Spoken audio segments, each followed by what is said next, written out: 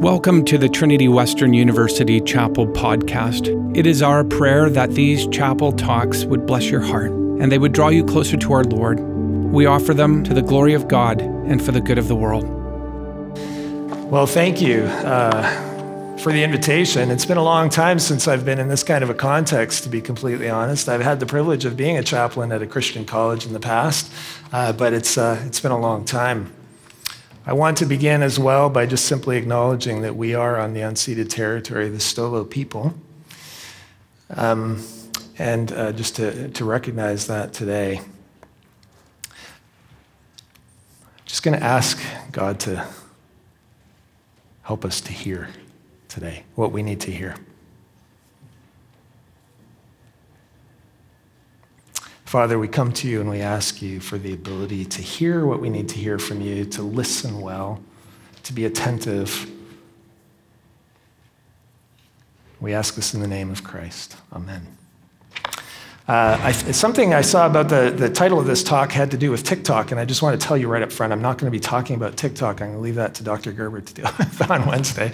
I'm going to be addressing the larger question that he posed to me when he first invited me to talk here today, and that is, how do we live faithfully with technology? It's a topic that's of interest to me because I grew up without a lot of what we normally would think of technology. I grew up in the savannah of West Africa. We didn't have electricity when I was growing up. We didn't have running water when I was growing up. And now I have this phone that's probably going to go off while we're talking. So apologies for that. I'll just put that away. So I have a fascination with technology and how it influences culture and all these sorts of things. But let's just focus in on the question, what does it mean to live faithfully? And I think what we imply by that is, what does it mean to live faithfully as human beings with God? I think that's the implication in the question. How do we live faithfully as human beings with God with technology is the question of the day, right? Well, let me just focus on living faithfully just for a moment and suggest that to live faithfully is to reflect God into the world. It's quite simple, really. If we go back to the beginning, we were created in the image of God. We were meant, in the words of N.T. Wright, theologian N.T. Wright, to be like angled mirrors reflecting God into the world, each of us in our own unique ways. God's love, God's stewardship, God's care, God's attentiveness, even God's rest.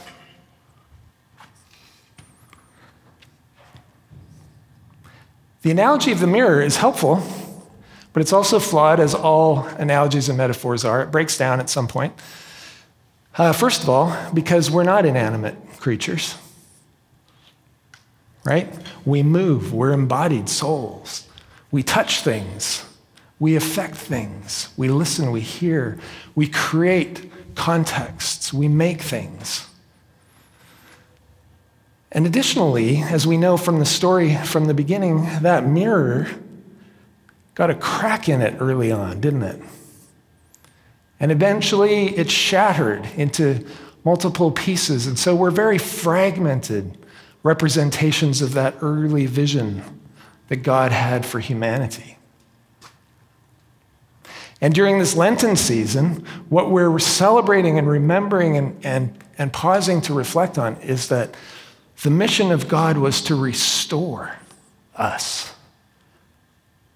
to that image, or to that ability to reflect God into the image of our Creator. And He's made that possible through the life, death, and resurrection of Jesus and the coming of the Holy Spirit. He makes it possible for us to enter in, to participate in that renewal. Colossians 3, 9, and 10 talks about how we're to put off the old self and put on the new, and through knowledge being renewed in the image of our Creator.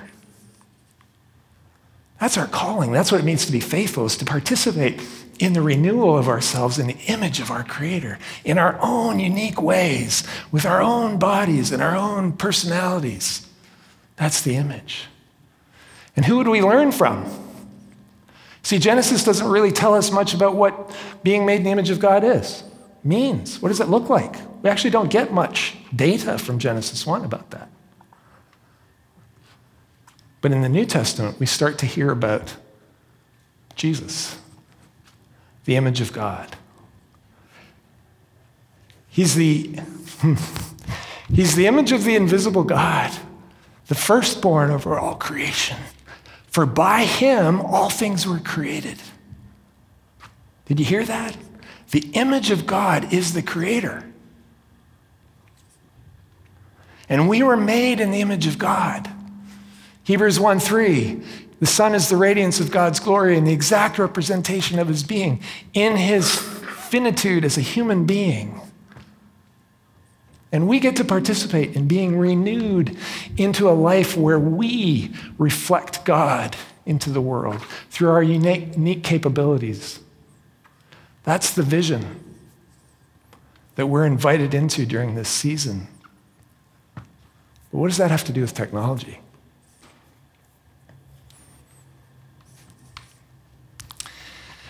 I'm going to declare right off the top that I am a McLuhanite. I'm a student of Marshall McLuhan in many respects. So I'm just going to cut right to the chase, and I'm going to work with his definition of technology because I actually find it quite helpful. We could debate it on multiple fronts, and if you want to come talk to me afterwards, that's fine. Let's do that. But his basic definition of technology is this. Technologies are extensions of the human. A hammer is an extension of my arm and hand. It enables me to do something with my arm and hand that I couldn't do on my own. With the development of energy and the machine industrial society, the ability to store energy, whether you think that's good or not, that we begin to think about the earth as a battery. The machine world kind of trains us to think about the earth as a battery. But the extension, a car, for example, McLuhan would say, is an extension of the foot.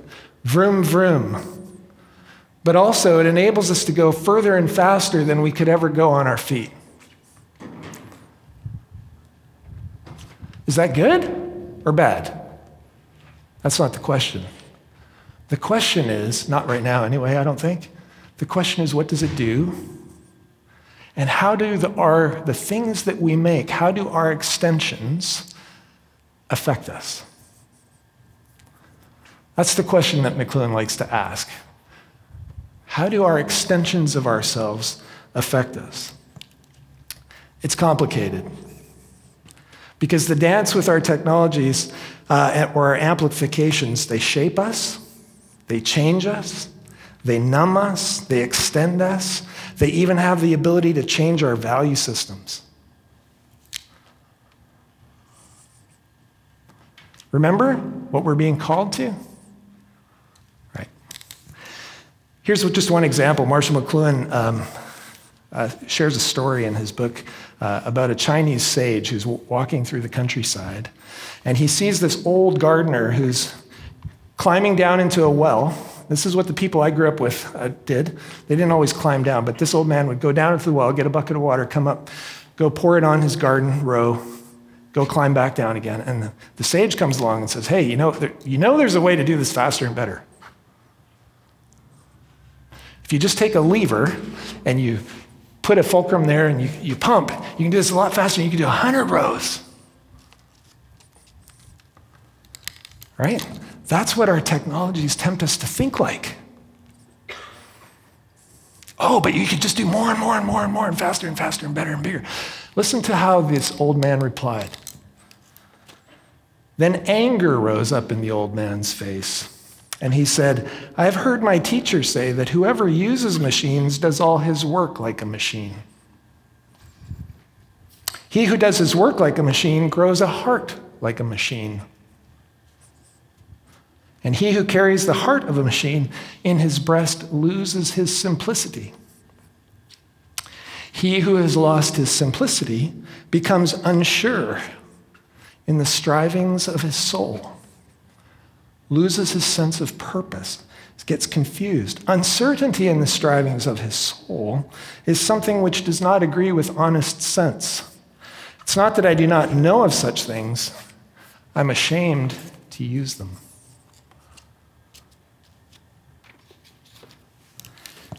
that sounds like a negative approach to technology.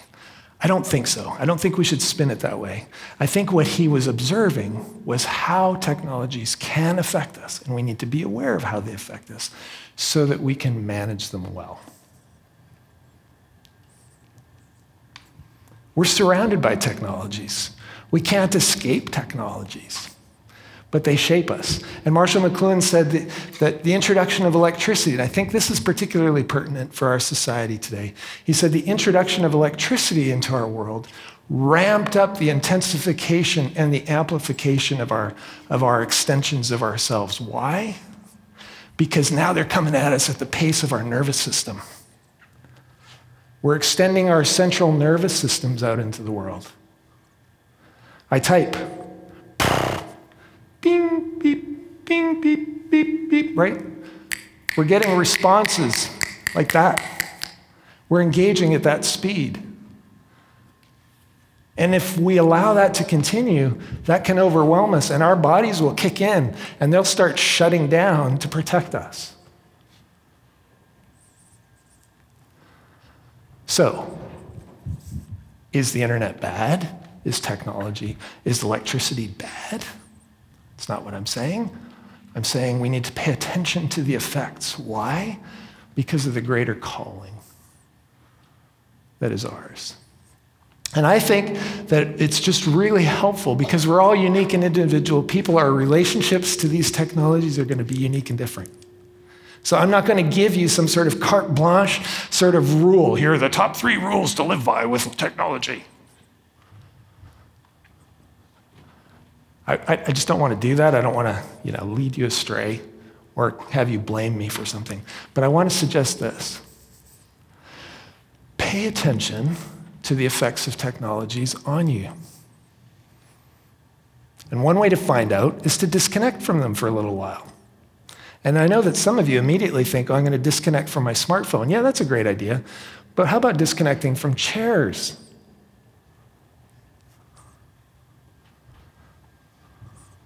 Right? If you want to know the effect of our technologies on you, disconnect from them for a little while. And you'll find out what effects they're having on you. And then you can start to make wise, measured, thoughtful decisions that help you. And this is where McLuhan, I think, was really helpful. He talked about having ratios, that we learn to manage them. We can't control our technologies. They're not neutral. Don't let anyone ever tell you they're neutral. They are not neutral. But we can limit their effects on us in the cause of that greater agenda, which is for us to be restored into the image of our Creator. If letting go enables me to be more loving and attentive. Some of you are in foundations, I read some of your papers, and some of you chose to disconnect from your smartphones for 3 days, and you discovered these amazing things like, I slept better. I was actually able to be productive. I had better conversations. I had time to do things and get them done and enjoy the world. Wow. Is the technology bad? No. Do we know and understand ourselves and our relationships to them in such a way that we can manage them in participation with that grand vision of what Jesus has for us, is to be restored into the image of our Creator? So I don't have any magic pills. I don't have any to-do list to offer you today, except to pay attention. And I'm just going to close with this statement.